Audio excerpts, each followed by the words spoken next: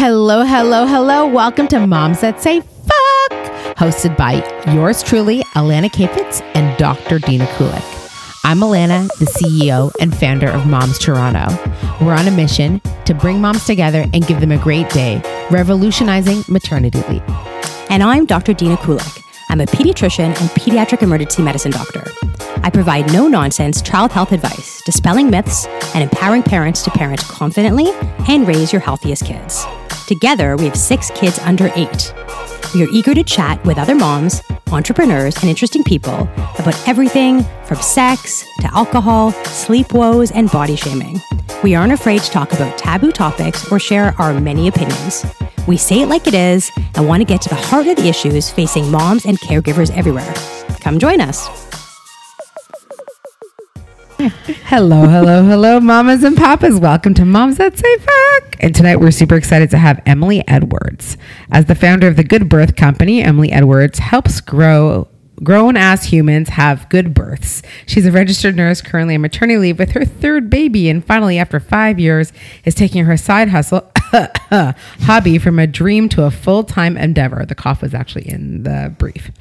Her professional background is in care planning, policy development, and review, as well as hands-on experiences in Tanzania, catching babies in their labor and delivery ward, which places her in an incredibly unique position among others in the birth education space. Welcome, Emily. Thank you for having and you me. slept all the way from Belleville. I sure did. At 8:20 at night, we're starting. I feel so bad. This is so rebellious. That's right. She's like, I'm not with my kids. I'm out late. This is so exciting. Belleville. Are you from Belleville? Born and raised. Come on. Yep. I'm from the great Bay of Quinte. Wow. Yep. And I love that mall, the Bay of Quinte Mall. we have Tesla chargers now.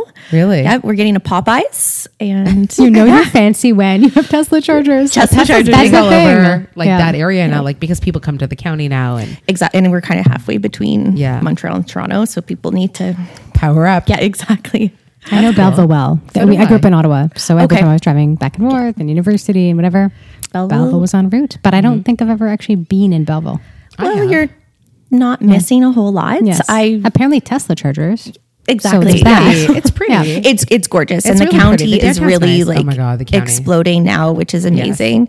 But yeah, it's definitely hasn't changed much since I was growing up there. So Awesome. Yeah.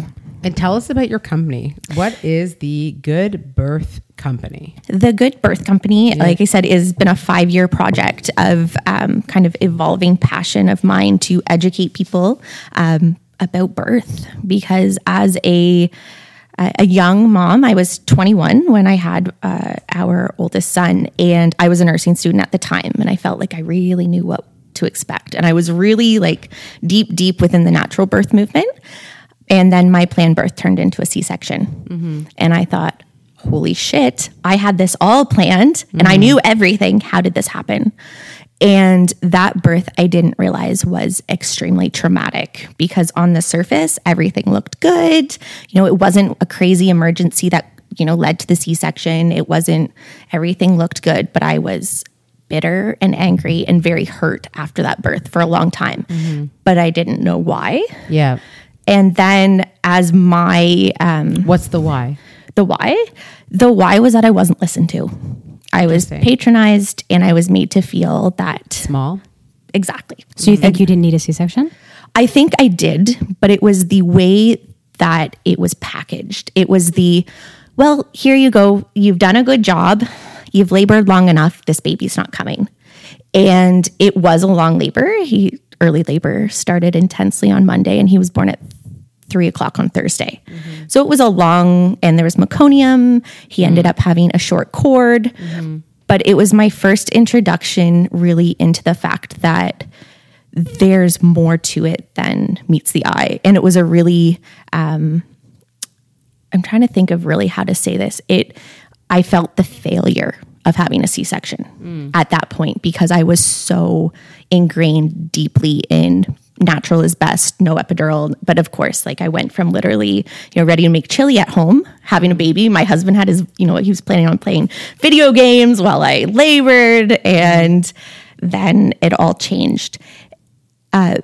when I went to Saskatchewan, my husband and I lived there for 3 years. I met a really powerful group of women who were making crazy changes in the birthing culture there. So I lived in Saskatoon. You guys may have heard of all of the drama that was in the news probably in the last 18 months about Royal University Hospital there. Can you brief our listeners? Yeah, they were found to have coerced women into sterilization. Indigenous women at RUH the years that I lived there, actually. Holy shit. So, I didn't know about that at the time, but that was the birth culture I was stepping into when I was having my second son in 2015. So I was a little bit older. I had gone through, the first baby. We suffered through 4th year nursing together, like nursing school as well as nursing. All of the challenges and, I knew that I wanted a different birth. I wanted the birth I wanted the first time, but I didn't know how to have it. And these women that I met, they had started to really push and change the culture there in the form of identifying themselves as consumers. They are healthcare consumers, maternal healthcare consumers. And that really shifted my focus because Explain that a bit. Most of us in Canada view our healthcare as free. Therefore, we are privileged to access care. Right? But healthcare is not free. Dr. Dina would know that we pay for it through our universal healthcare system, meaning our money that is taken from us to go to taxes is paying for our healthcare system. Interesting. And so many people think that, hey, I'm so lucky to have a doctor. Or if in some of the areas that I've had babies in, midwives were scarce. And so if you were lucky enough to get a midwife, it was, thank God I have a midwife. And I'm not going to bitch and I'm not going to complain because now I have care. When in reality, you're in the driver's seat. And those were the women, that was the outlook of these women that, no, you're going to answer my questions. You are going to listen to what I have to say. And there were some who had a very extreme aversion to care after that. And then there were some who were really just knocking down doors. Like the one woman, she had, a personal cell number for the floor manager. And would say, hey, I heard this happen in a birth on the floor today. What the hell? And that is making people accountable. And as a nurse, through school, we're taught patient advocacy. We're taught patient is the one driving the care everywhere except for maternal health. Interesting. And really, who should be making those choices? It's us as the women, as the people carrying, and I say women, I'm doing my very best to be inclusive to anyone who identifies as a birther. So I'm going to put it out there right now for your listeners that if I say woman, I mean whoever you are, if you're carrying a baby, I'm talking about you. So our birth there was very different. I had a midwife again, and they had just changed recently before my second son was born that midwives had their full scope within hospital. So I'm not sure what the Toronto birth culture is right now, but I'm assuming your midwives in this area have full scope of practice in terms of managing birth from epidurals, inductions, VBACs, things like that. Probably like shared care model, or is it a full? No. I mean, it stops at one point. Yeah. So I mean, certainly, I don't think they do epidurals even. They can't administer anything. No, but they can manage care after it's been given. Absolutely. Yes. Okay. Only in hospital though. Okay. Whereas, there's a lot of places that's not a reality. So you go in as, for example, as a VBAC mom, most recent birth was an immediate transfer of care. For even though I've had a VBAC before, which is a vaginal birth after cesarean, totally normal, totally fine. But immediately when you go into hospital, if you have that label, you automatically switch to OB care. I'm pretty sure that is how it is in Toronto. Really? Yes. They don't have full scope as it maybe should be. So I'm hearing your story, and I don't know. I don't know how to respond really, because I do think there's a culture in which C-sections, we've spoken about this I think before, in some communities C-sections are pushed more heavily than they would be medically indicated. Like there's some areas where like 50% of deliveries are C-sections. In the States, even more so than Canada. Absolutely. In States, they're quite high. And there, the culture in some places is such that C-sections are like recommended in a way, and people can schedule them and they know they're going to go on this day. And for no reason, like the baby's not breech or upside down, in which case, vaginal delivery can be more complicated, or any other complicating factor, but rather, you know, a lot of people like the idea of they're going in on this day and they're going to have the surgery and they're going to leave on this day, and the convenience piece, which is an interesting choice because you're having a major intra-abdominal surgery that's going to require a long recovery period. But anyway, to each their own. But typically, C-sections are done because of risk factors like being breech or having twins or having, a placenta that's not lying in the right place or other kind of medical indications.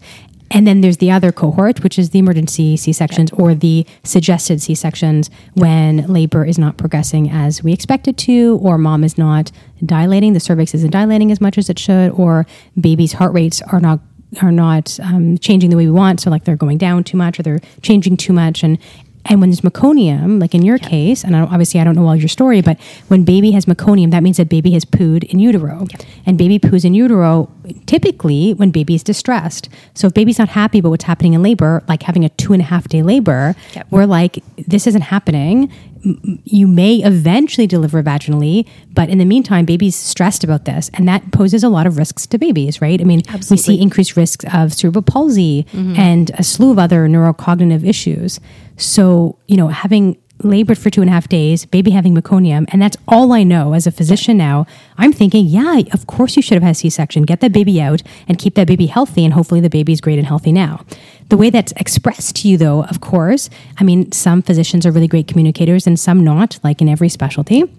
And possibly, the issue wasn't that you didn't need a C-section or that wasn't medically indicated, but rather how it was expressed to you. Absolutely. So there's for sure that. I mean, I think as physicians, we need to be good communicators and educators and explain, the risks and benefits of all of that, because C-section is not benign. And if you have in your head, this is going to be my birth experience, like Alana and I have spoken about this a lot. Like what are our plans for our birth? What is our plan for breastfeeding? What is our plan for sleep training? All of these things. I think a lot of women in particular have this idea of what that is going to look like.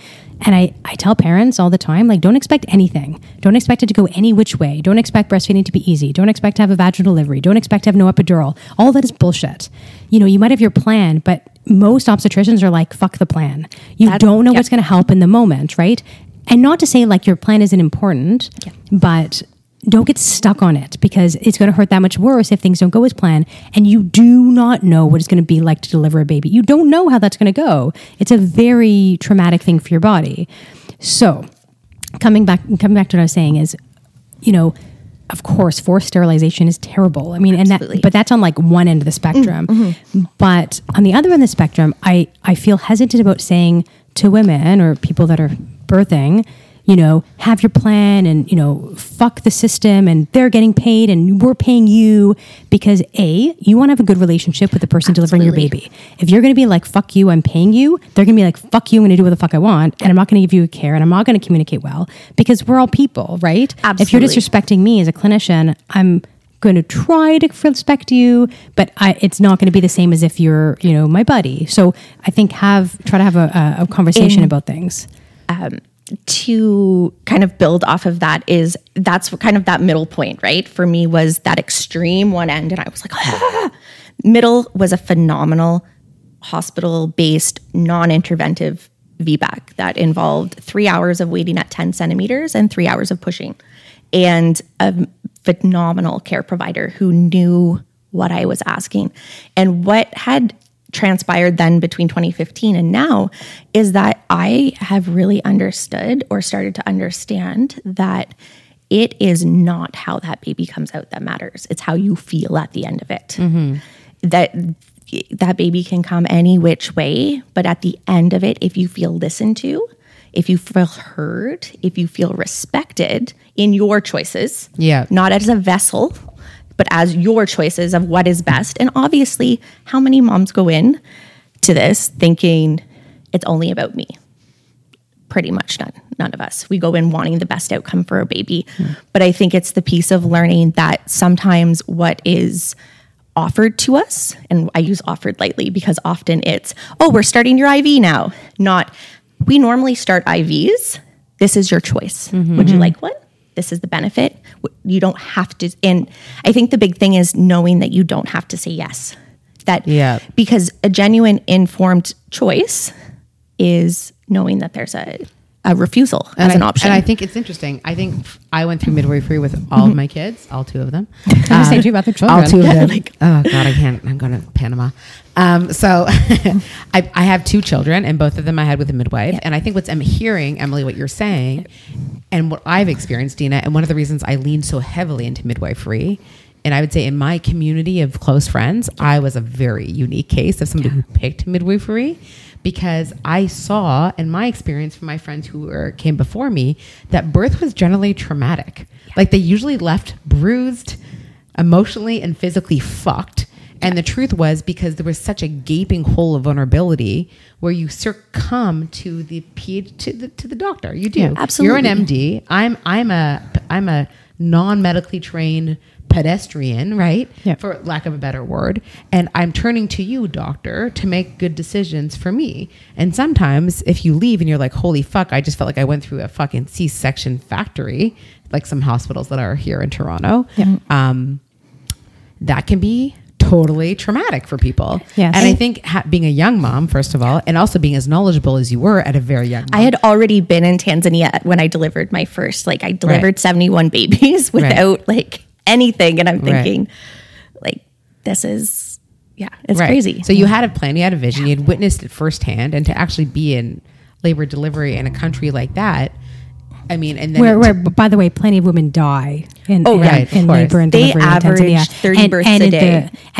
in the developing world, right? Yeah. And that's why C-sections are sometimes needed, right? Right, of course, Again, not 50% of the time, but that's exactly why C-sections exist, because some shitty things happen, and sometimes women bleed a lot, and sometimes babies get stuck, and sometimes it's necessary to take them out that way. I mean, I had 4 vaginal non-assisted births with no epidural. So I'm all about with the doctor in a hospital, but that was more Andrew's choice, I would say. But so I'm all about whatever plan people have. Ironically, I had a plan to have an epidural with my first. I was like, I don't want to feel this. Why do I want to feel this? And then I delivered so quickly that I didn't have time for it. And then I was like, well, cool. I've done it without an epidural. I can do it without an epidural again. So I'm all about kind of making choices, I would say. Right. But I'm very hesitant, having seen labors go wrong and bad things happen. And I have personally been part of deliveries before. I mean, I'm a pediatrician. I don't go into labors often now, but during training we do. And actually lots of pediatricians are involved in complicated deliveries now to save the baby and help the baby. But I've seen moms refuse things that they should accept because they're fearful. And again, the communication is key, but sometimes in that moment, there isn't time to do a whole conversation about why it's really important to take the baby out now, why it's important to grab those forceps, why it's important to grab the vacuum, all these things, because your baby's at risk now. And, especially if you're a pedestrian, as you say, what the hell do you know about vacuum and why vacuum is important? Right. But if I say to someone who's delivering and there's trouble, I need to grab a vacuum and suck your baby's head out. That's what it is? That's literally what it is. Why would somebody need a vacuum? If the baby's not coming out well, it just gives extra kind of force to get them out. And why wouldn't somebody want a vacuum? Because you're putting a vacuum on your head. And that's freaky to people. You're pushing the baby damage, things like that. Yeah, there's very rarely damage, at least not in Toronto. Where and forceps are another thing where you're literally grabbing this claw thing and pulling your baby's head out. A lot of people are like, I don't want any instruments. I don't want you to touch me. But fuck, we got to get the baby out, or the baby can not get oxygen. Right. So, and you don't know what that means. A typical person doesn't know what it means if your baby's stuck in you for an extra 30 seconds or 5 minutes. That can be the risk of cerebral palsy, really dramatic brain damage. So I think, when there's time for it, it sounds like yours was not emergency. Amazing. Have a conversation, explain it. But a lot of times when C-sections are done and other decisions like this, there isn't time to have a conversation. That brings up 2 really amazing points that I want to. One, I'll go with the nicest one, because I'm going to bring up something that's really uncomfortable for a lot of people, especially healthcare providers. So I want to preface this with 100% respect, honesty, but I like playing the other side of the card, because I feel it's something that a lot of people don't know. And I'm not saying that because you know it means you have to go that route by any means, but it's a good piece of knowledge. But first and foremost, my goal with the Good Birth Company is to educate women, period. So they know what a vacuum is long before they get into delivery and understand what the circumstances may be around that. What are the risks? Why would you want it? Why may you like, why might you not want it? I offer a online birth education course that goes through everything from late pregnancy, like just before, all the things where, how do I get this baby to come out, and the myths around what gets labor started, to early labor, active labor, all of the parts of, possible choice points throughout those points, meaning eating and drinking, induction, monitoring, cervical checks, all of those things that you as as the patient or the client, your options, you need to know about those before someone says to you, hey, now it's time for your IV. And that's not the time to learn about. But how many people know more about their phone or their car than they do about birthing their baby? Right. And my parents actually... What they do know is that it's the size of a watermelon. That's the only thing they know. Or like terrifying outlier stories, or horrifically damaging outlier stories of these magical unicorn births. And majority of people exist in the gray area, somewhere in between. My best birth was my third, which was actually medicalized, very, very medicalized, because he also pooped, except this time it wasn't faint. It literally was like diarrhea coming out of my vagina. It was hilarious story. Actually, it happened in a Red Lobster parking lot, and someone was beside our car and saw this stuff coming out of me. It was awful. But the education piece before, I want people to be excited about taking childbirth education. I want people to look at the day they're going to give birth like their wedding day. It is bigger than your wedding day, the day you have a baby. And the day you have a baby includes the day you lose a pregnancy. It includes the day you have an abortion, and it includes the day you deliver a stillborn child. Those are all birth. Right. Anytime a fetus leaves your body, you are becoming unpregnant. And that's a huge fucking day in your life. Right. And I walked myself into the topic of abortion, and I personally am a huge, huge advocate, because I personally cannot see being a birth advocate without being an abortion advocate, because that is the cornerstone of what women have to protect our choice in that environment. And this is the part where it gets like, most healthcare providers get the heebie-jeebies. And the thing is, we have something called the Morgentaler decision of 1988 that protects women to make whatever choice they want in birth. Again, most of us are not wanting to make a choice that would hurt our child or our fetus, however you want to look at them. However, legally, you are able to make any choice you want without in Canada, our fetal rights do not are not retroactive. Sorry. So as a pregnant person in birth, you are still the primary patient. And until the baby is out of you, that is when they become a legal person. What is that bylaw? It's called the Morgentaler decision of 1988. Are you familiar with Dr. Morgentaler at all? Probably. Yeah, you can explain though. Go ahead. Dr. Morgentaler was a physician who opened up the majority of abortion clinics, or named after him. He designed a technique. And the decision in 1988 was to uphold women's rights to choose. And that means start to finish. That is not 12 weeks. That's not 8 weeks. That's not 16 weeks. Yeah. And it's an uncomfortable conversation. Yeah, it is. It's very uncomfortable. Yeah. And it's uncomfortable because it's a topic in our life right now that is very heated. And I find myself talking to people in the States, right? Especially in America. But even our election's coming. This is it's a topic. It's a topic. And it's something that we need to know about. Because even as a nurse, I went to school for 4 years with an undergrad degree. I talked all sorts of things about patient rights and consent and this and that.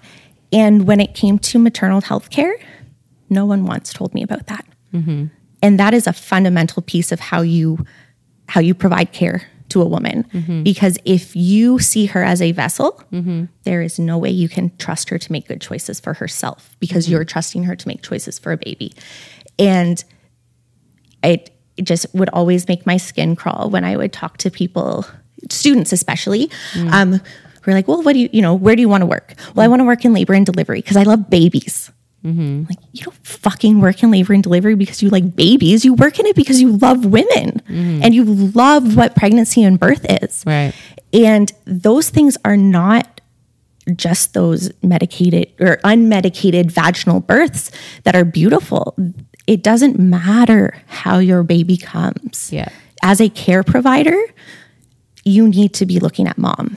And I remember vividly sitting in my second year mat and child class being taught about something called the anticlimax of birth.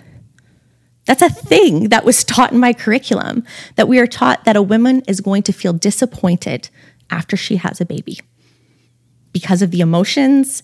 And then all of a sudden it's okay, it's all over. How in the hell is that an acceptable thing to think that's going to happen? This is literally the most joyous, powerful day of her life. And you're going to say, now you're going to have an anticlimactic moment. But many women do feel that way, though. They do, but why do you think they do? Well, I mean, hormonally. But in the moment, like your baby pops out, Yeah. what happens after that? Some women feel amazing joy. I think most do. A lot of women feel kind of like, almost I would say like emptiness. Like there's, it's like running a marathon, right? Yeah. And the exhaustion and the, your body hurts and you're like just tired. And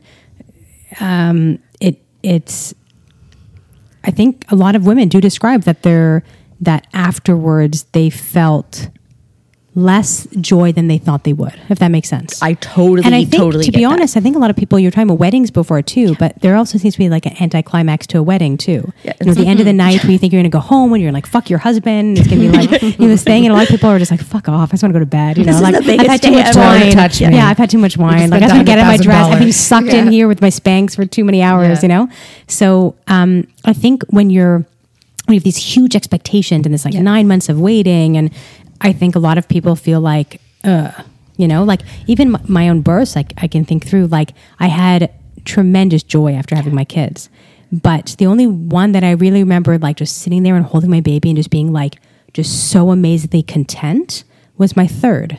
And it was my easiest delivery. And I went home a few hours later and it was just magic and perfect. I was like, this is how it should be. And I thought I was just an expert, and that's why it became that way. My second and my fourth got admitted to the NICU. Not perfect. I felt terrible. But even my first one, which also was a relatively easy delivery, I remember sitting there and being like, oh, so that's what this was. And it wasn't, and it was joyful, but it also took me a bit of time to connect with that baby, which is also incredibly common. And I want women to recognize, and dads too, that it can, a lot of people don't instantly bond with their babies. Mm-hmm. And so if you don't feel this instant, like, oh, this is what my life is, this is what like everything is about, this is my family. If you don't feel that instant connection, you are incredibly normal. Yeah. So it took me 9 months with my oldest. And I think part of it was the, Versed. Trauma, whatever. I got Versed during my C-section, and I didn't really remember Versed, which is an antiemetic, so anti-nausea medication, and it can cause amnesia. And I literally have no memory of the probably 3 hours before my C-section, other than someone telling me I'm having one. I don't remember his first day. Like I don't remember seeing him for the first time, and I remember those probably 9 or 10 months of feeling like a piece of shit. I said, other than breastfeeding, which I physically had to hold him and feed him because he didn't take a bottle, I wouldn't have touched him. I was like, you're here. Yeah, and that might have been the Versed, but I also think that possibly your negative birth story, also, I think you're also relating a lot of things, your negative emotions about things, et cetera, to that. But maybe it was that you were exhausted because you had 3 hours of labor, Oh, no, 4 days. Yeah, 4 days. I'm sorry, that's what I meant. Sorry, 3 days. That's what I meant. Sorry. Or you had a major surgery, et cetera, right? Like, I don't remember looking at my baby for the first time. I don't remember that at all. And I had no medicine during my labors at all, right? And it was a healthy, easy vaginal birth, right? So I don't know. I think, I guess hormones are crazy. You're exhausted. It's like someone just gave you a baby. Like, what the fuck just happened? I was pregnant and now I have to like feed this kid and take care of this kid. A lot of people don't have like real memories from that time. I look back at pictures now and I'm like, when the fuck did that happen? Like, I don't remember that. I think I mean from the teaching standpoint, though, that it is embedded in curriculum, that we have the expectation that you're going to have an anticlimactic moment. When that moment usually is, I think back to, not my last 2 births because nobody was there, but when family's waiting for a new baby, who do they want to see after a baby's born?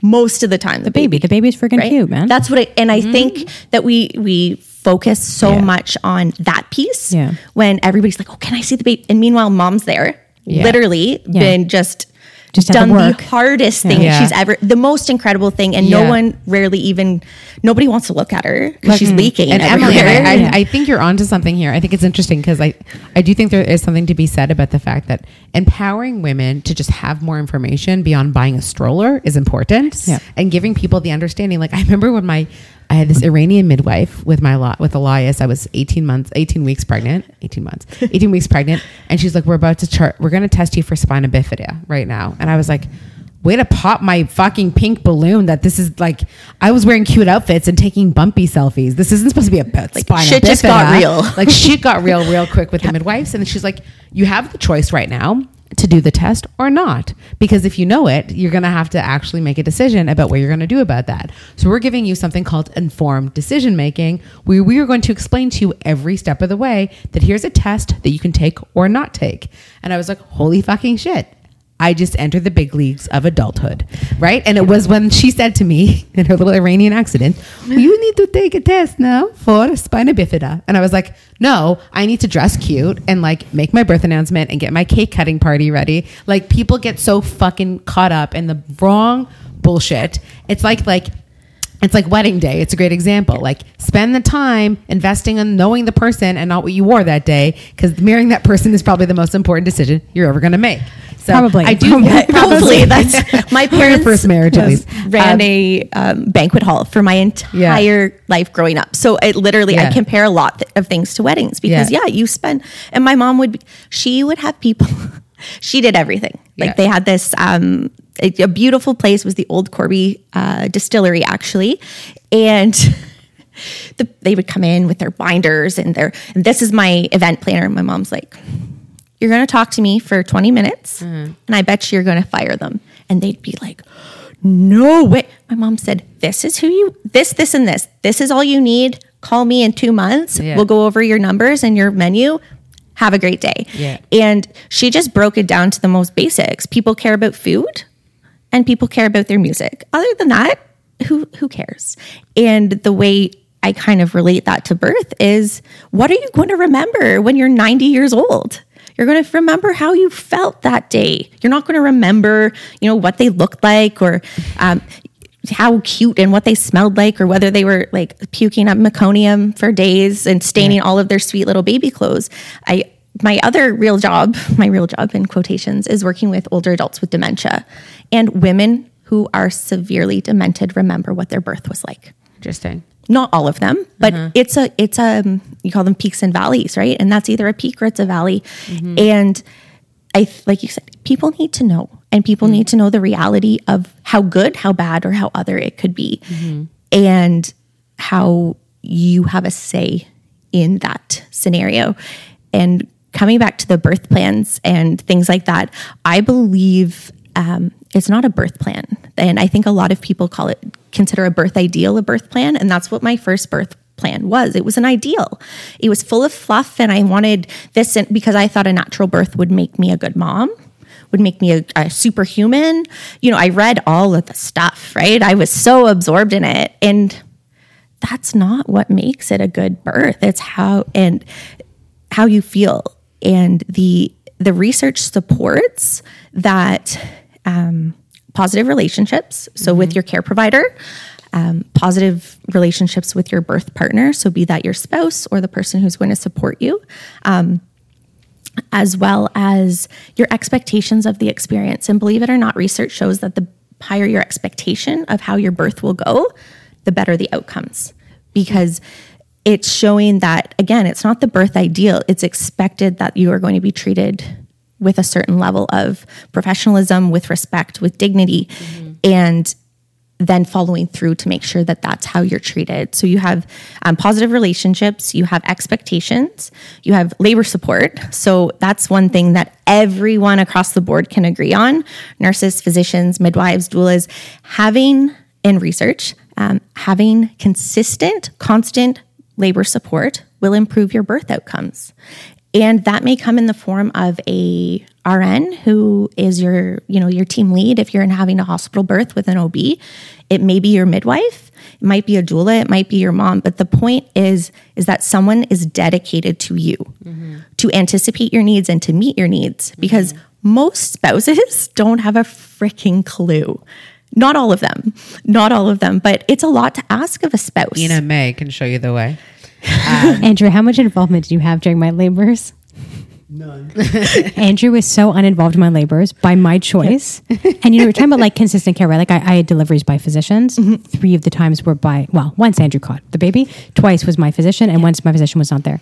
And I had an RN the whole time, but like they're taking care of like 3 or 4 other moms, right? And so they're in and out. But to be honest, I'm not someone who wanted anything. I wanted you to leave me alone, and I didn't want you to touch me, and I didn't want you to rub my back. Andrew, I didn't want anything. I wanted to watch a movie and like walk around and pace and get in whatever position to make me feel most comfortable when I was laboring. But I didn't want you to touch me. The only involvement Andrew had with me was like when I was about to deliver, like the last 5 minutes, he would give me a cold cloth to my forehead. Yeah. And then he would ask me periodically, do you want another one? Do you want another one? And that was literally the only involvement. Is that right, Ed? Pretty much? And he videoed. So there's that. And he cut the cord and caught the baby the first time. On the head though, like I'm the same way. Like let me go in the shower, turn the lights off, and fuck you if you're coming in and talking to me, because I will not speak to you. I get in the zone. And people are like, oh, did you do hypnobirthing? No, I just cope with my own shit by myself in the shower. That's how I deal with all of life's problems.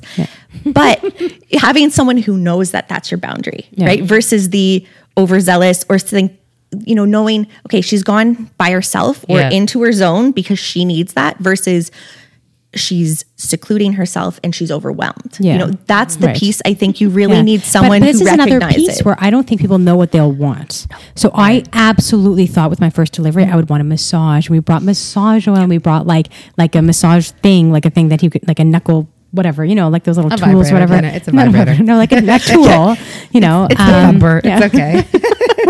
And those are the things though that I consider. I thought I'd want that. I didn't want him to touch me in the actual act. I had no interest whatsoever in any kind of contact with him whatsoever. And I was like, do you want me to eat our... something? Yeah. Do you want me water? Sure. And then I was like, just don't touch me. But I really thought I would want that. I go, I was like, I'm actually delivering now. He had your back. Of course. Yeah, right? If I wanted massage, he would massage me, but I just didn't want him to. For like my husband, the last birth, he's like, I didn't realize, like, he felt left out because like I just went and I was in the bed and it totally changed. Whereas our second birth, I hired a birth photographer. He thought I was insane. I wish I had done that. I videoed all my births. I had one booked for each one, and then in the moment I was like, I don't really want them to do this. And then I was like, photography or videography? Video, photography. I literally had them on call and then never called. And I like made the decision not to call. And it's one of my biggest life regrets. And I have to say, majority of our listeners have to be, I believe, are new parents or veteran parents or those who are like very near expecting maybe their like second or third kid. I don't really think we have a lot of first-time parents who are expecting listening. But if you know somebody and you're a listener, this is a great episode to send to somebody, because like the app, I believe women can only digest very small amount of information at a time. And that's why those stupid apps tell you today your kid is growing an ear and they're the size of a banana, right? Because that's all you can consume. Just 1 year. 1 year, one day, 1 year the next day.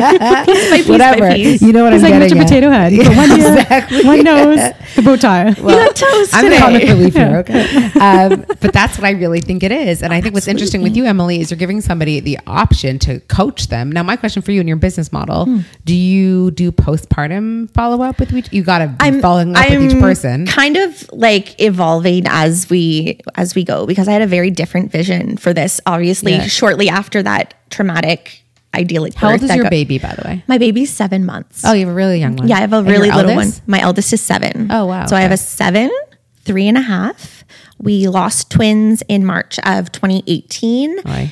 Yeah, it really fucking sucked. And that also A blessed memory. gave me a very different view, because again, before that, I thought birth was bringing home a live baby. versus that day is still March 9th, 2018 will always be etched in my mind.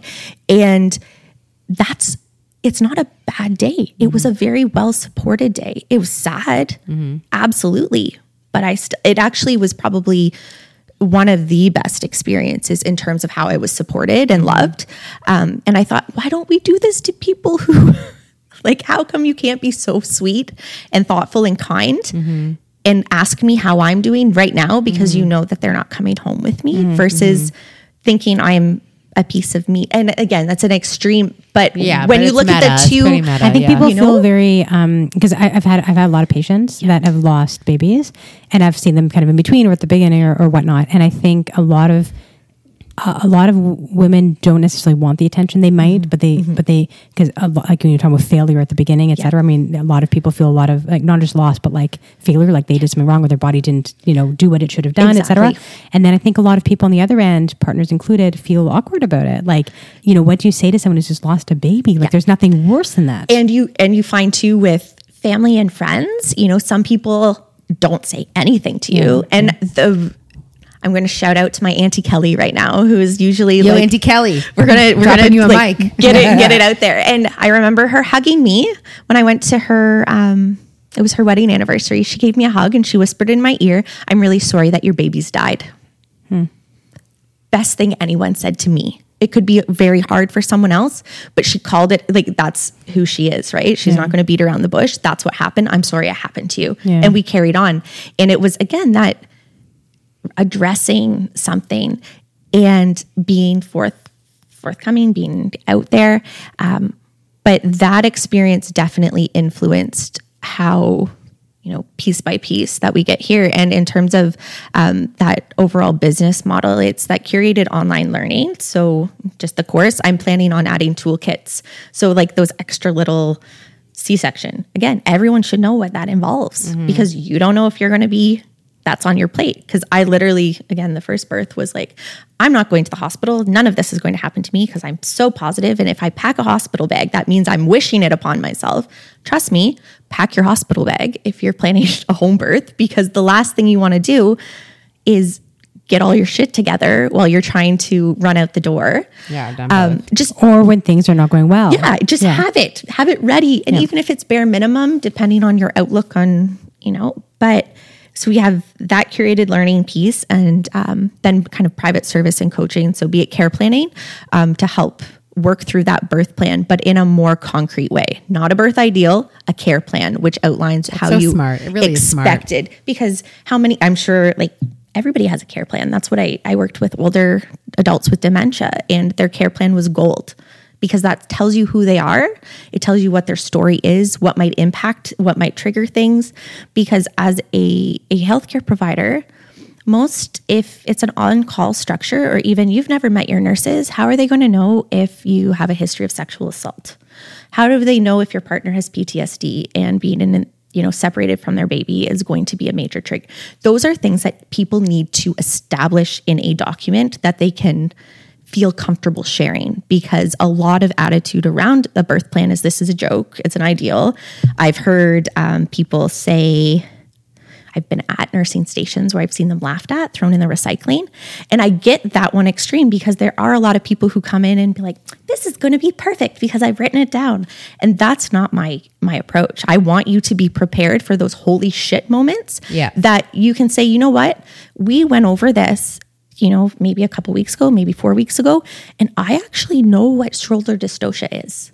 And I know that they're going to try X, Y, and Z before. I have a close friend who experienced an extremely traumatic experience with a placental abruption. Like, what's that? Where this placenta separates from the uterus before the baby's out. So cause risk of major bleeding, shock, like very, very emergent situation. And the placenta is giving oxygen and blood to the baby. Thank you. So the placenta breaks or pulls apart from the uterus. Baby then doesn't necessarily have blood or oxygen, and can die baby could die really quickly. And also mom could die. She could bleed out. Yeah. And again, serious complication. And I also go over that in the course of being how you differentiate between those holy shit, this is an emergency now moment versus this is something we need to discuss and look at. Right. Because the mood changes very quickly of people come in, lights get brighter, things, the feeling changes. And she said all it took, so many things could have been done different because when someone's manually dilating your cervix, there's no nice way to do that without an epidural. Right. But she said if someone had treated me like a human being during that, it probably would have been different. And that conversation with her I worked ER for a very short time, not my cup of tea by any means. But I remember a few people who, this was crazy situations, not baby being born, but life and death situations. And sometimes it's not that conversation of explaining what's going on. It's putting your hand on somebody. It's taking 2 seconds to look at someone in the eye and let them know that someone's there, someone sees that they are there, and that this is happening to them. Because she said nobody looked at her, nobody talked to her. So people held her, physically held her down, but nobody said, we're here for you. Right. And her debrief with her physician afterward, who wasn't her physician, but who delivered the baby, was basically like, well, we don't know why it happened. Sorry. And here's a mom who's suffering from literally a PTSD diagnosis because of what happened to her body. And I'm not saying that anything was done wrong in terms of she's so happy to have her baby and have a healthy, but that is a piece of that experience because we wouldn't expect someone to walk away from an ER, a traumatic car accident where, someone, who knows, like just pain and terror. We wouldn't expect them to function, to go home with this new baby and say, or go back to your family and care exist for in them. The world. Exactly. Not only exist, but show up for them, thrive, feed your baby, love your partner, love your other kids. And people, it's funny, I was listening to the episode with Nadine about, the personality difference of a C-section mom versus a vaginal birth mom. And I think you could broaden that to say, look at moms who have had a traumatic birth, which many associate a C-section with. It doesn't have to be traumatic, but many do, versus a mom who's had a good vaginal birth. Yeah. And you feel like a different person. Yeah. You literally walk, again, not every time and not every day, but when you walk out of something feeling like, holy shit, I just did that versus they just did that to me. There's a very different... That's a very interesting way of putting it. And I think what's interesting, Emily, with this podcast and what I think Dina and I are trying to be trailblazers, and so are you, to be honest, from what I hear from your work, is like, it's 2019. There's a lot of places you can get information, but we have good quality information right here, and people have access to better information than they've ever had. And I've said it before, and I'll say it again. It's our responsibility as this generation of moms to sort of leave our fingerprint for our daughters and our sons to be better informed about all of these things and to know that there is choice and that there are options to just know. And that, like, if we can mitigate trauma, why not, as much as possible, but also be smart and know that if an intervention is needed, don't push back on your physician when they're telling you you are in a traumatic situation.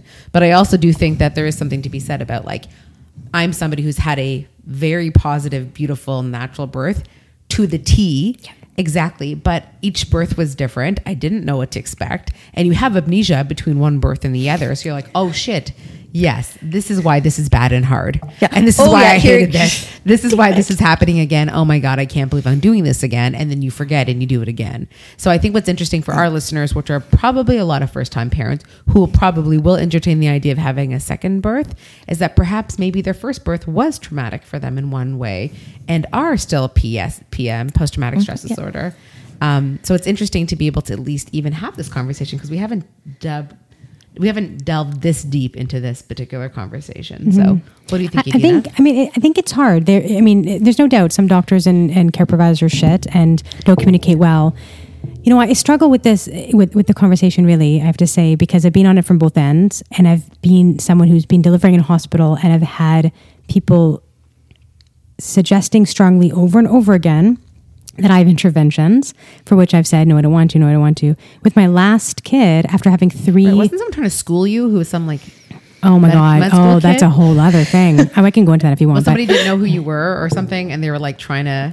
health teaching. Yeah. Okay. I'll come back to it. I'll come Yeah. back to that. But with my fourth, I'd already had 3 vaginal non-epidural deliveries, and the number of different times they asked me if I want an epidural yet was astounding. I think like 4 or 5 times in the 4 hours that I was there, and every time I would say, "No, I'm good. I didn't have an epidural last time." Oh, okay. And like an hour later, "So do you want an epidural now?" "No, I don't want a fucking epidural." It was bizarre how many times they asked me. And so that was why- weird. I thought that Yeah. was just very strange, and different nurses and whatever. Anyway, that was a weird experience for me, but I understand why people feel kind of peer pressure to do stuff. But also, if you are planning to have an epidural this labor and you are far off and long, and then you start to feel real pain, because that is what happens, right? I mean, all of labor hurts, but the last bit of labor hurts a lot more. A lot more. Usually Okay. when it's too late Yeah, to get and anything. then exactly right. Then it's too late to get an epidural. So if you're someone who's like, okay, I'm going to grin and bear it, I'm going to grin and bear it, and like labor hurts, like fuck, like it really fucking hurts. Oh, it's awful. But getting towards the end, you can no longer place an epidural if you're in truly active labor. So it's just one thing to think about, you know. And epidural is a huge part of what I want to educate people on as well, because again, coming from one extreme and then needing one after 18 units of Pitocin and back, an OP baby that was facing the wrong way. And it was awful. And it's like, oh yeah, this has a place. And it actually, I went to the hospital to support a friend who had just got a laceration on their arm, and she was getting the freezing and freaking. She wasn't upset about like the cut. She wasn't in pain, but that lidocaine that they gave her before stitching was awful, freaking. And in that moment, I thought, holy shit, this is a person who would benefit. Her birth would be better. She wasn't having a baby at that time, but I thought, this is a person who birth would be torture and a suffering experience for her if she had to feel certain pain, that's her thing. Yeah. There's no amount of education, no amount of support, teaching Interesting. Yes. that is going to change that for her, because that's her relationship with being Pain. uncomfortable and Right. pain. Yeah. Whereas other people, like I know, like I was saying myself, I just go into it and hope that I'm going to get out on the other side. But again, you get to a point where my youngest, his birth was very quick. We got there again. 3 boys. 3 boys, yeah. Very, very, very quick. But I had Pitocin given to me once I got there to speed things up, because it was, like I said, thick, nasty meconium. He was not over, he was less than 39 weeks. My babies all come around 39 weeks and 2 days. And so they were like, let's get him out. He was happy the whole time. They monitored. But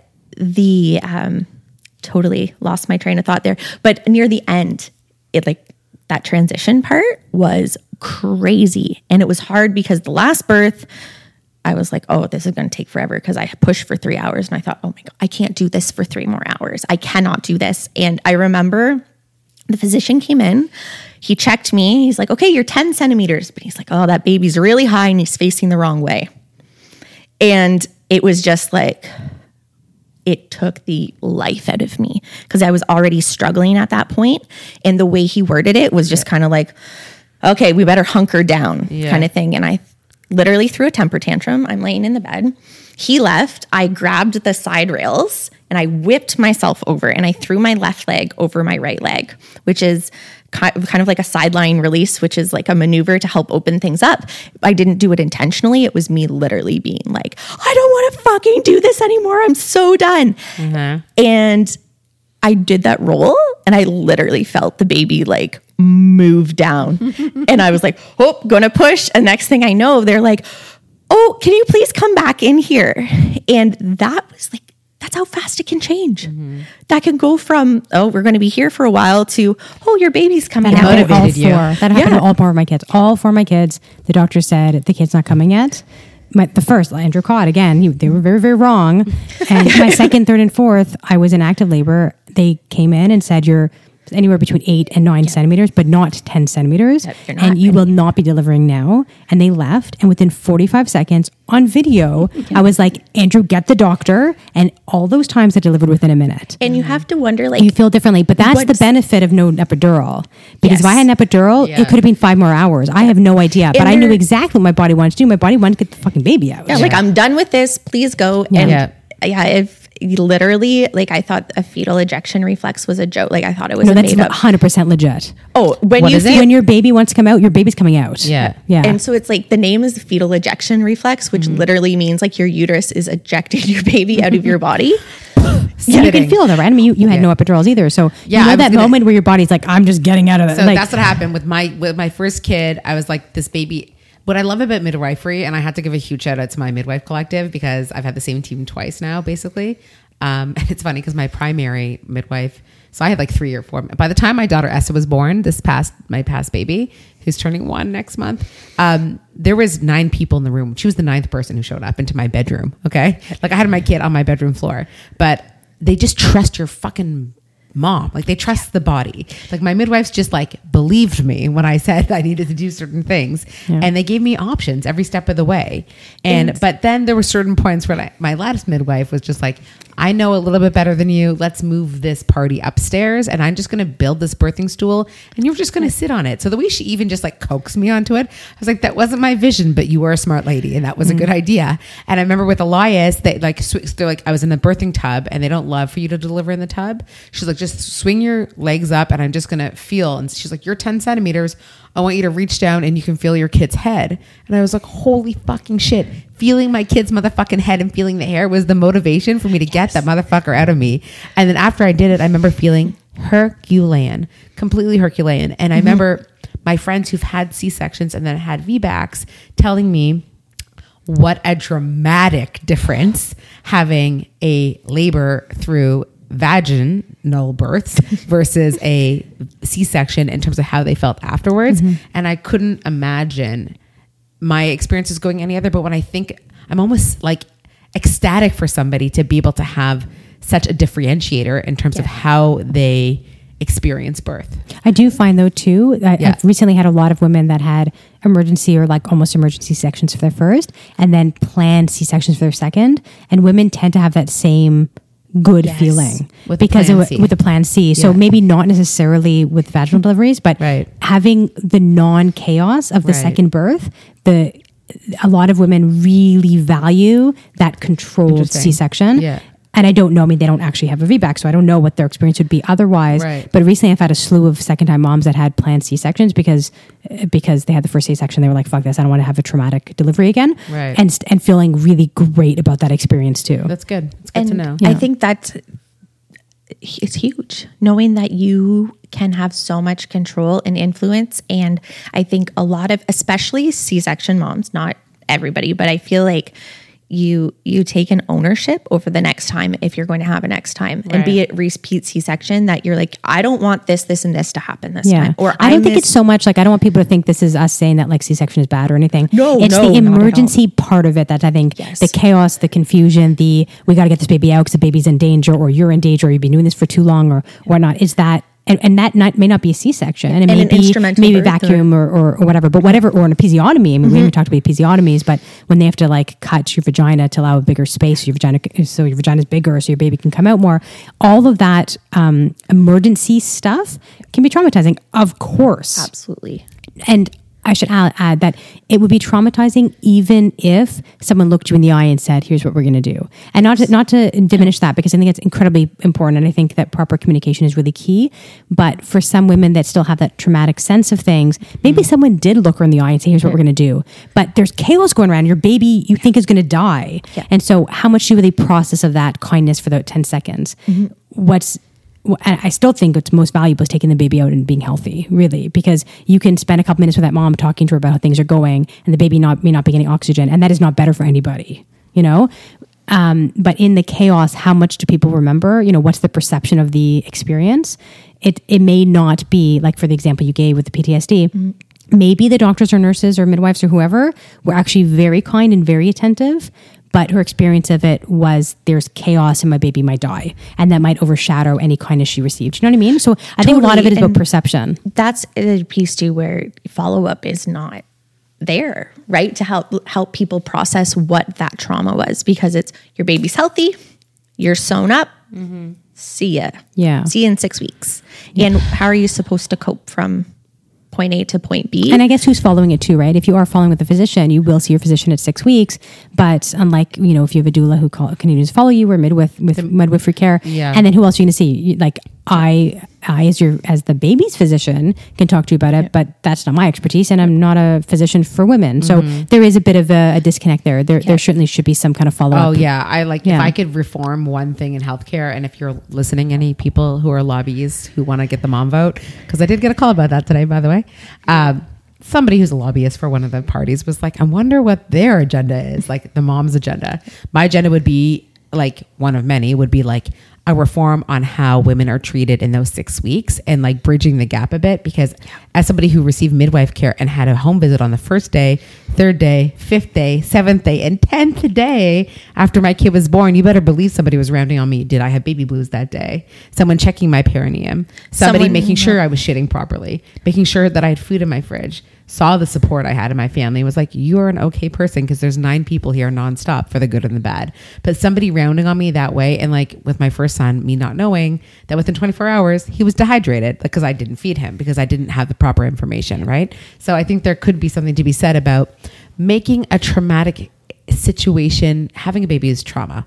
I don't care. Like, it's all good, but it's all traumatic. But if somebody can lessen the blow by giving you a warm hug, that's what my midwives were to me. They were a warm motherfucking hug. And I'm talking about not the senior midwives, those student, equivalent of a fellow. It's just someone who's caring. They're just asking caring, how you're checking doing. out on you, talking to you, knew my name, knew my kids' names, knew where I lived, helped themselves to a glass of tea in my house. But like, I would say on the spectrum of like 0 being the worst experience and 10 being the best, I had an 11 on both of my births and deliveries. And I'm a lucky motherfucker. Back in the day, the doctor, either the doctor that delivered you, or, I guess midwives were around, but if a doctor delivered you, they'd come to your home after, like a midwife would, or the physician who takes care of your kid used to like do house calls. Like, there are still physicians in Toronto that still practice as pediatricians that like were part of that era where they did like home calls for families. The issue is money. Babe. Or you stayed in hospital for 7 days after you had your babies, way back. And they still do that. And that was the situation I would have done a hospital birth. Privatized medicine, they still do that, right? I mean, in the States, if you deliver and you're in a private hospital, you can stay 5, 6, 7 days, whatever. Not my choice. Like, I'd want to just be out. I want nothing to do with that place. I would like to be out. Like, and I was very happy to leave at 4 hours with Jason. But so back in the day, physicians came to your house. The issue was money. It cost a lot of money to follow up. So public health nurses will call if you're not in a midwife care system, or if you have interest, actually, because they ask you when you're leaving hospital. They also round on you for midwifery. And also there's a few tests that they don't do immediately for a home birth because they don't have the like the newborn screen. Yeah. And they also, the hearing test. Yes. You have to go postpartum. And I remember the first time I took Elias to a hospital, it was 3 weeks postpartum to get his hearing test. And I was like, we are not sick. Why am I here? And I was like, oh, right. Most people have babies in here. It's like, they're not sick either, but this is just the way of the world. Yeah, like with Jason, I left after 4 hours, even though he was born in a hospital, but you have to do 24-hour later blood test and the hearing test. The prick, the heel prick. Poke, yeah. So it's a newborn the midwives do that actually at home, which is nice. No, it's so awesome. Yeah. And it's such a huge, complex, like as individual as each person is having this birth. Is the tip of the iceberg. As is their birth, their physiology, their everything. And I think that what really moves me to talk about this and share this is that my husband looked at me after we had a sub midwife one day, and she said some things that we were both like, okay. I was like, not my regular, just carry on.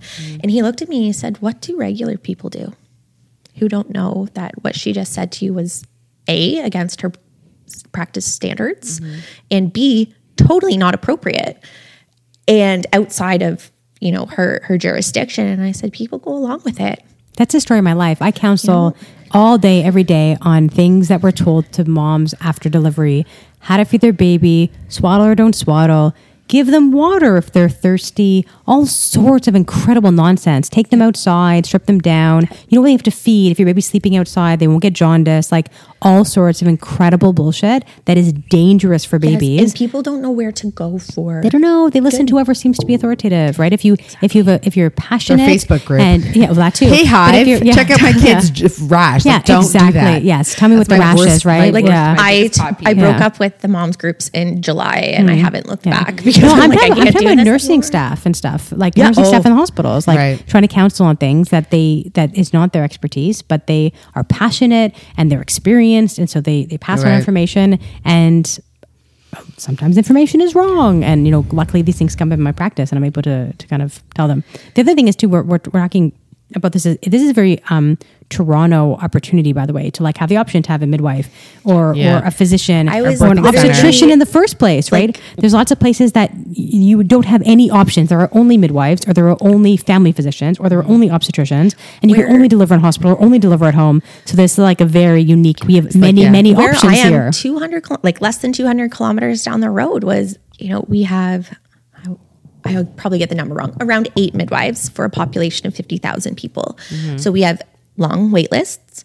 Their scope of practice, which is, designated by their governing body, is severely limited, even compared to, they can work in another hospital down the road and have full scope versus what they're allowed locally. And then I think this is fairly normal that OBs are on an on-call schedule. Yes. So typically, if you're not in midwife care where I am, is you're followed by your GP if you have one until around 34, 36 weeks. Then you go to an OB who you may or may not see to deliver your baby. So it's like, why do you even bother for the last few weeks when they may not be there? And there's a lot of like broken pieces of that. And yeah, it's a huge privilege thing about where you live, how accessible it is. When I was in Saskatchewan, I worked in a rural community that was over 100 kilometers from, the biggest city center. So those women there's a lot of road babies because the hospital I worked at didn't deliver babies. I was always hoping somebody would walk through the door, but it never happened. And yeah, they have to drive in Saskatchewan winter to the hospital. God. What choice do you have there? Or you a deliver whole at lot. home. Yeah. But Or you deliver at home without a care provider Yes. is Right. your option, right? Right. You either have to choose An travel unplanned home birth or to an me is the scariest thing of all time.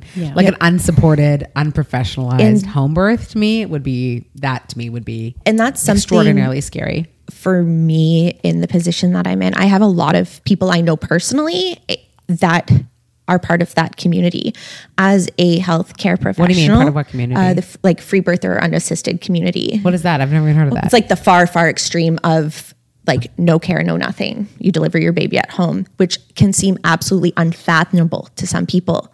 But again, It's the reality in the world, though. it is. It is. And most The vast babies come majority of out- babies are born like- at home with maybe a grandmother helping, or maybe like a midwife, quote unquote, like some a person who community delivers village. A traditional Yeah, I midwife. mean that is But in the modern world where somebody has access to medicine, or midwifery or anything, they choose to be a free birther. I've never heard Yes. that expression before. And again, as the position I'm in, it's not something I personally recommend, but at the same time, it's something I can't condemn. Right. I'm not here to tell you what the choice is that you should make. Right. I personally don't offer any resources or connections to that community because I feel as I'm in good standing with my college and everything. That's not my bag. Right. However, I am not sitting here and saying, don't do it, Right. nor am I saying that's your only option. It's Right. if you're interested, there's a whole world out there, do your research. But I think there's a spectrum between that very natural movement and even natural birth isn't a word I use physiologic birth in terms of that normal process that's uninterrupted and the baby comes out of your vagina versus something that's augmented or an intervention based birth. So you have one end of nothing, very, very like rudimentary, if you will. And then on the other spectrum, you have a highly medicalized birth where when you walk through the door, you get the IV, you get the admission strip, you get the continuous monitoring, all of the things. And there's so many people in the middle that they don't need all of those things in terms of when you walk into as a normal, healthy, pregnant person. Right. I'm not talking about high risk because that's a whole other bag. But even as high risk, you can be seen as a person with a voice in it. And as a nursing student, I got my most experience putting IVs in labor and delivery because everyone who came through got one. Meanwhile, it's like you can just drink and eat if you feel like it, and we don't need to give you fluids. Right. Again, that's not for everybody. So you can choose if you want one.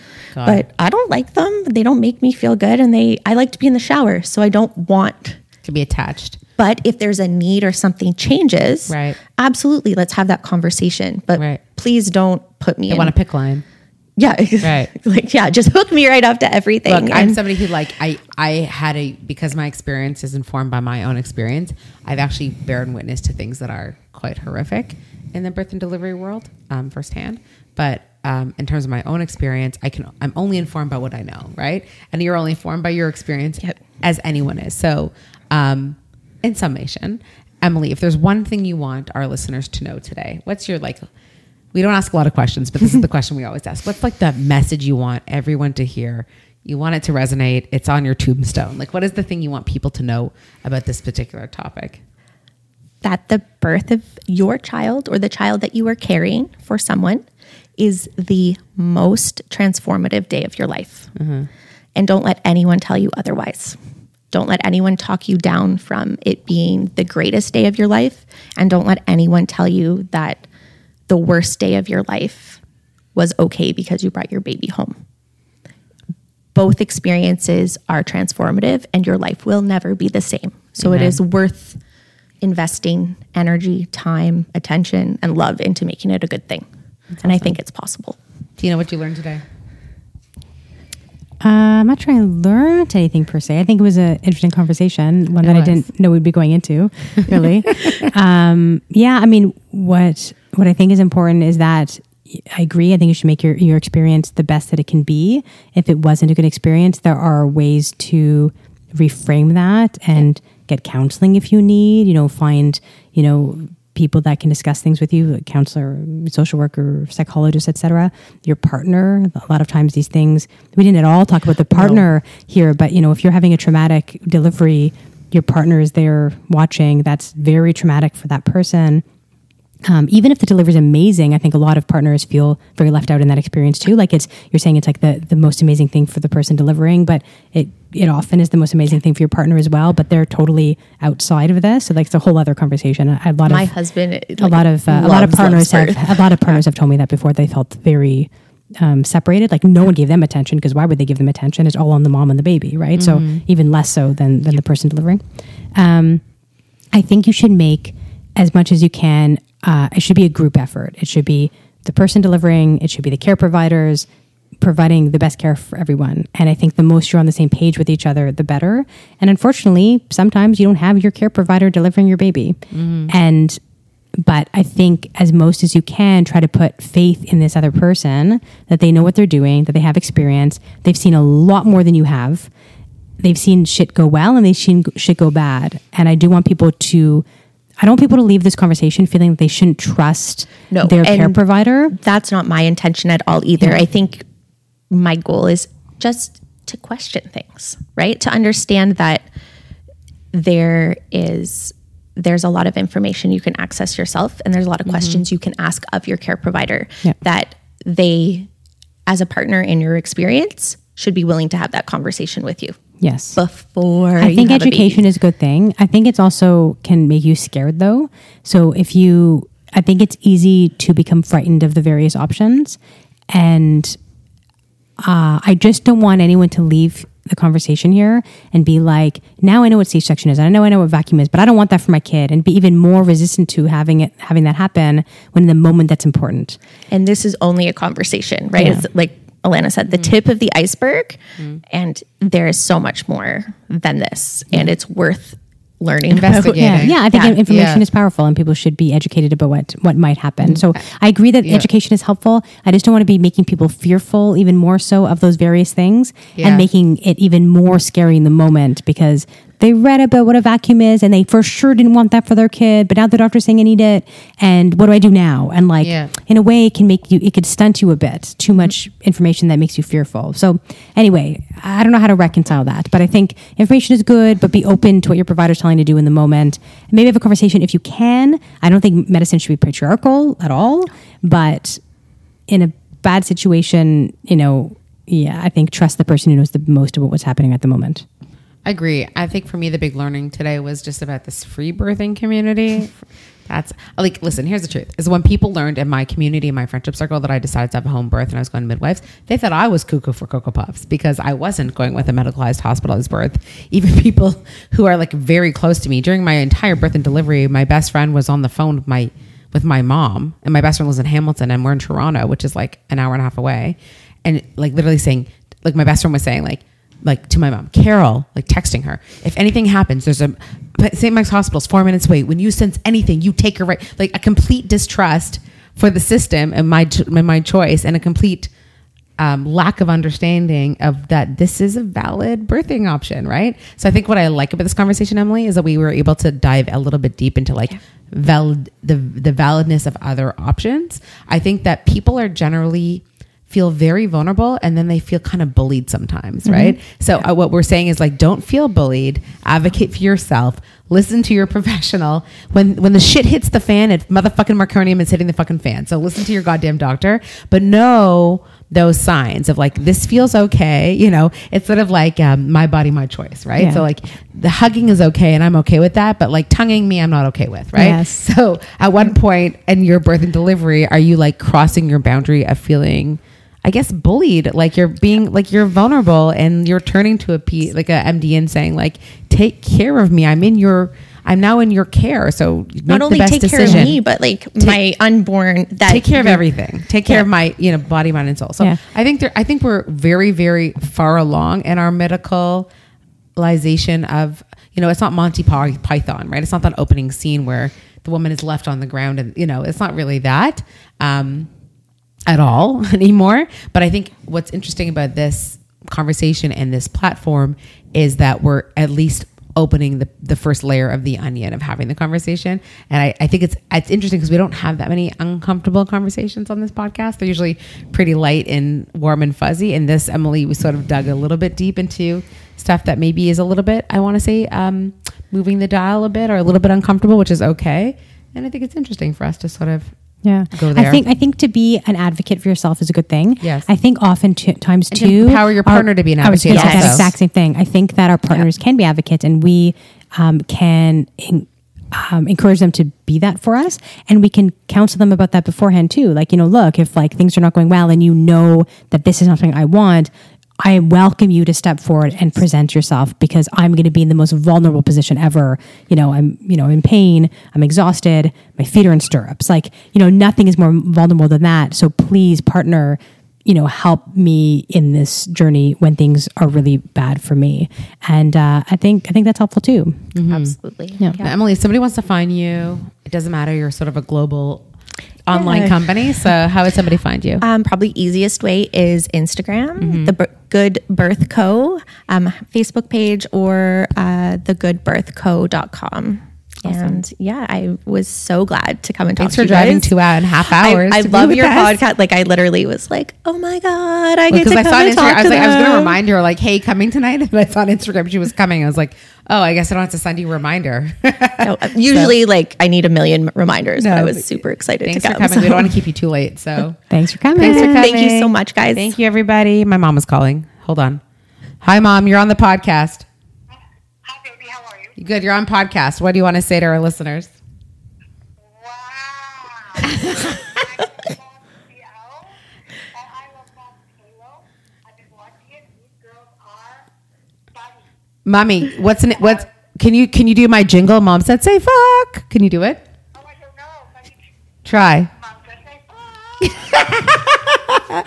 Okay, Mom, I'll call you back in 2 minutes. Bye. Bye, everybody. Thanks for listening. Thank you so much for hanging out with us today. We hope you really enjoyed the content. We are eager to chat with the most interesting people about topics you care about. Please connect with us on social media at Moms That Say, at MomsTO, and at Dr. Dina Kulik, and share your comments, requests, and to continue the conversation. If you want to hear more, click subscribe and rate us too. We're all about the feedback because this podcast is for you. Have a great rest of week. Until next time.